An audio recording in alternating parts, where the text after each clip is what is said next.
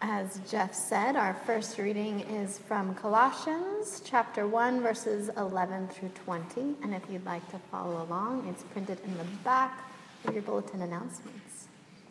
And in preparation to hear these words, let us turn our hearts in prayer.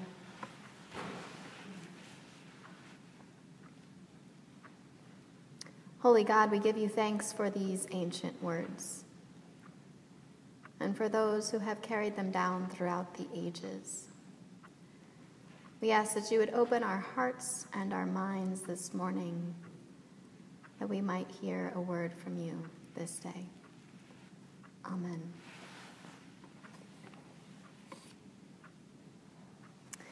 May you be made strong with all the strength that comes from God's glorious power.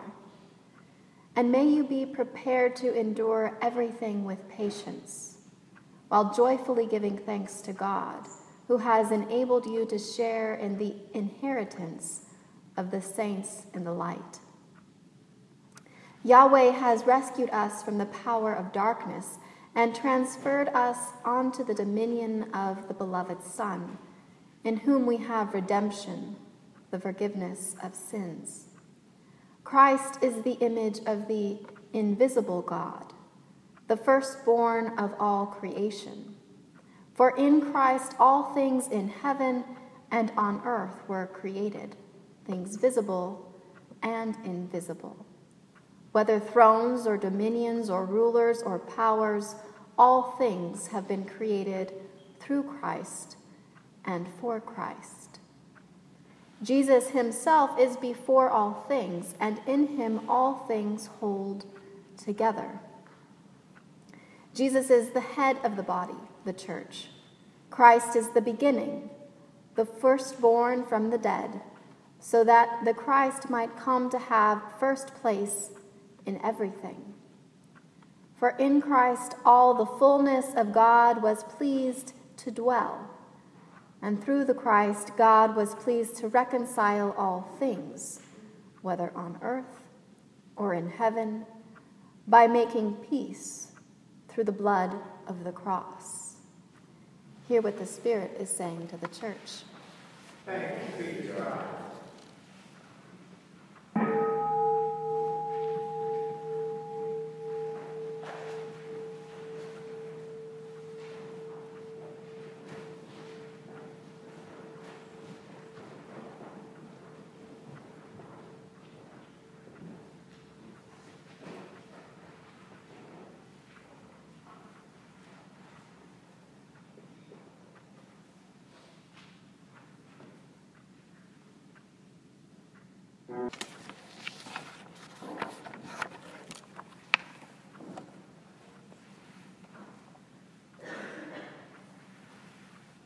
A reading from the Holy Gospel according to Luke.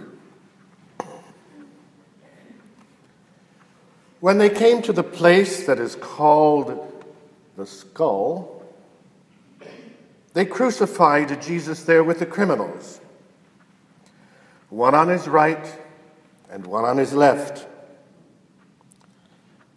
Then Jesus said, "Abba, forgive them, for they know not what they do." And they cast lots to divide his clothing, and the people stood by watching, but the leaders scoffed at him, saying, "He saved others. Let him save himself if he is the Messiah of God, God's chosen one." The soldiers also mocked him, coming up and offering him sour wine and saying, "If you are the King of the Jews, save yourself." There was also an inscription over him, "This is the King of the Jews." One of the criminals who were hanged there kept deriding him and saying, "Are you not the Messiah? Save yourself and us." But the other rebuked him, saying, "Do you not fear God, since you are under the same sentence of condemnation, and we indeed have been condemned justly, if we are getting what we deserve for our deeds. But this man has done nothing wrong." Then he said, "Jesus, remember me when you come into your glory." Jesus replied, "Truly, I tell you, today you will be with me in paradise."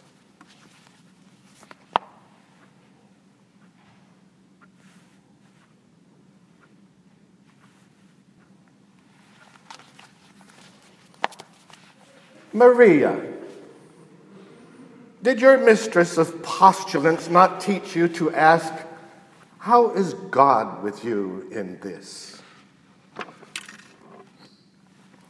Singing the song of creation's dawn, the Christ, the Alpha and Omega, the image of the invisible God, the firstborn of all creation, the one through whom and for whom all things are created, keeps inviting us to metanoia,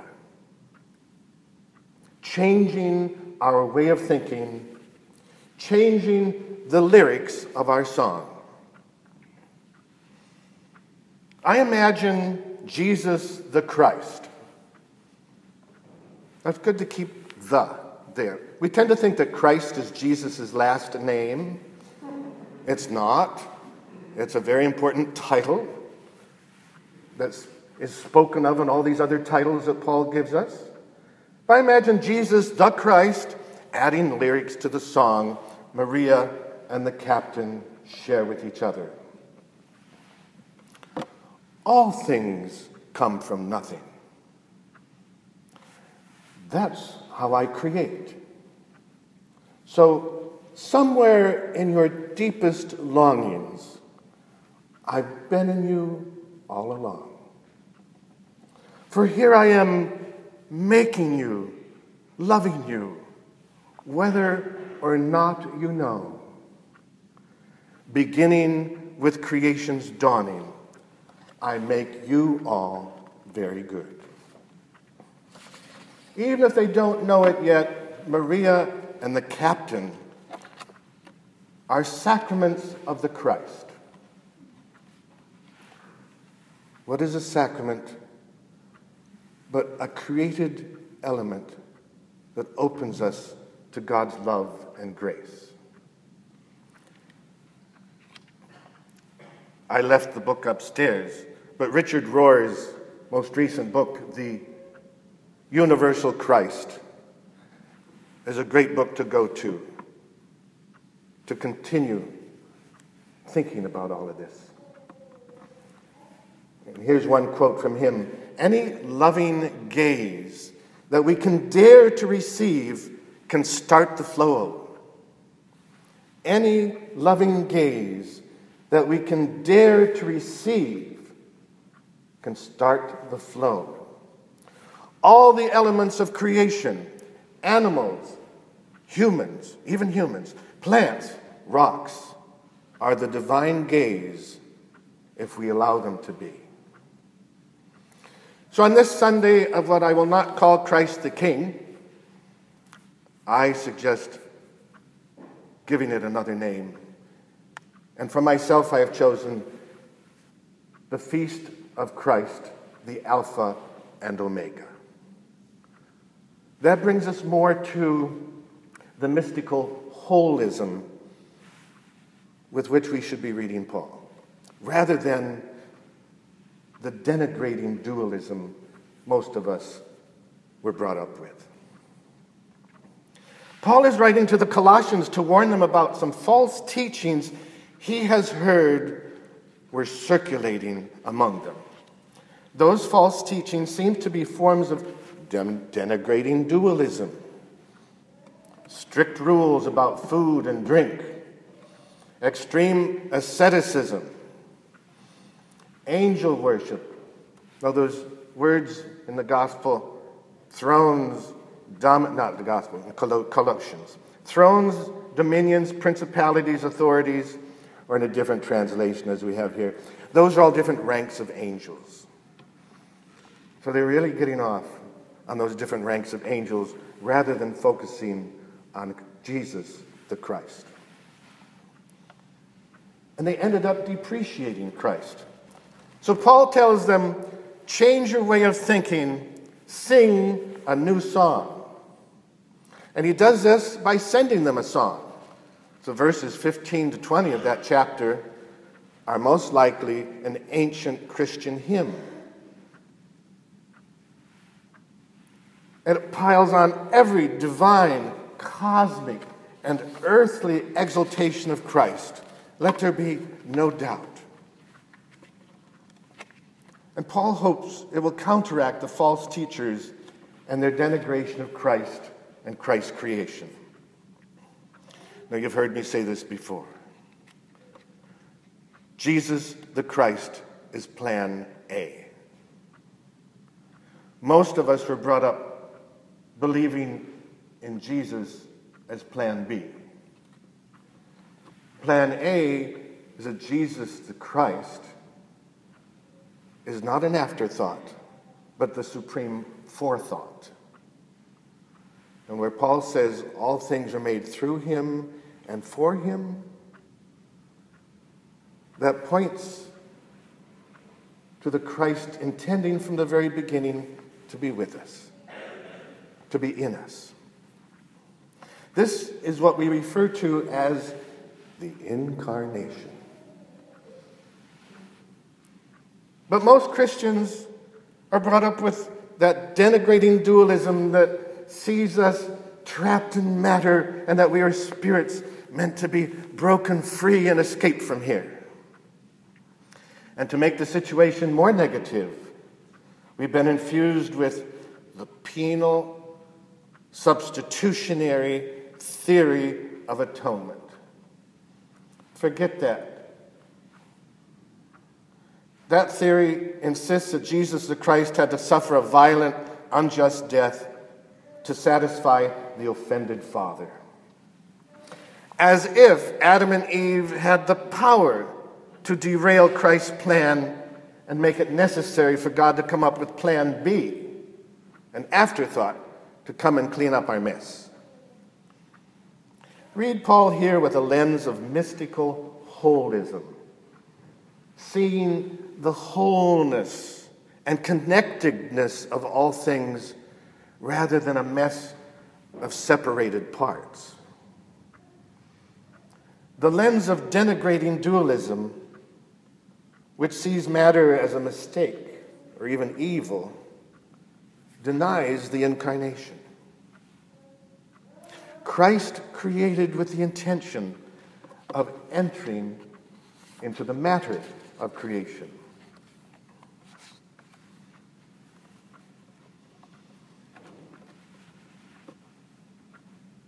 Following plan A, the spilling of Jesus' blood does not need to be seen as a demand to satisfy the deeply offended Father.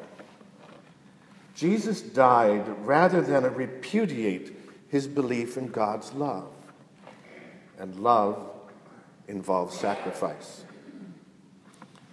If we look at it, the crucifixion is a gross, violent injustice perpetrated in defiance of God's perennial teaching. And using the lens of plan A, the crucifixion changes the song about blood sacrifice. The song that we had developed assumed that we had to spill blood to get to a distant and demanding God.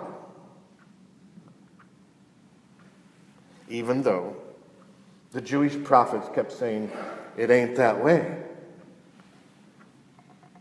Plan A shows us God punishing us with restorative justice by loving us even more.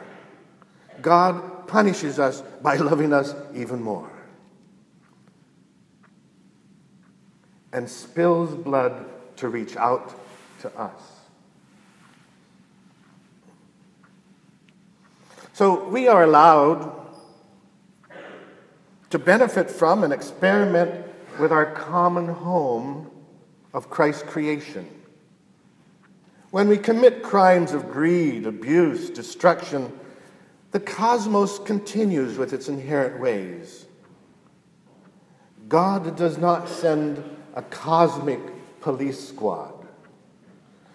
God sends Christ, the architect and owner, to help us read the usual user's manual yet again, to read the book of creation, to become co-creators singing the song of creation's dawn. As the leaders scoff at Jesus with their quid pro quos, they unwittingly give witness to his true nature. Love cannot be bought. God's grace is a free gift to meet us where we meet our brokenness. Now, as I was ready to turn on my iPhone, I was dreading the possibility of an advertisement preceding the song. Now, in the economy of the internet, anytime you get something for free, you are the product. There is a quid pro quo. But in the economy of Jesus the Christ, when we're offered something for free, it is. We are not the product. We are the recipients of the gift. So Jesus keeps inviting us to sing a new song and change our way of seeing. And he lets us know, I am the one you've been longing for, but I'm not the one you expected. All things come from nothing. That's how I create. So somewhere in your deepest longings, I've been in you all along. For here I am making you, loving you, whether or not you know. Beginning with creation's dawning, I make you all very good. Creatures are my body, icons you of me. So somewhere in your evolution, you'll come to know me through them. For here you are, wondering, wandering, asking what's it all about. So somewhere in your evolution, you'll see I do something good.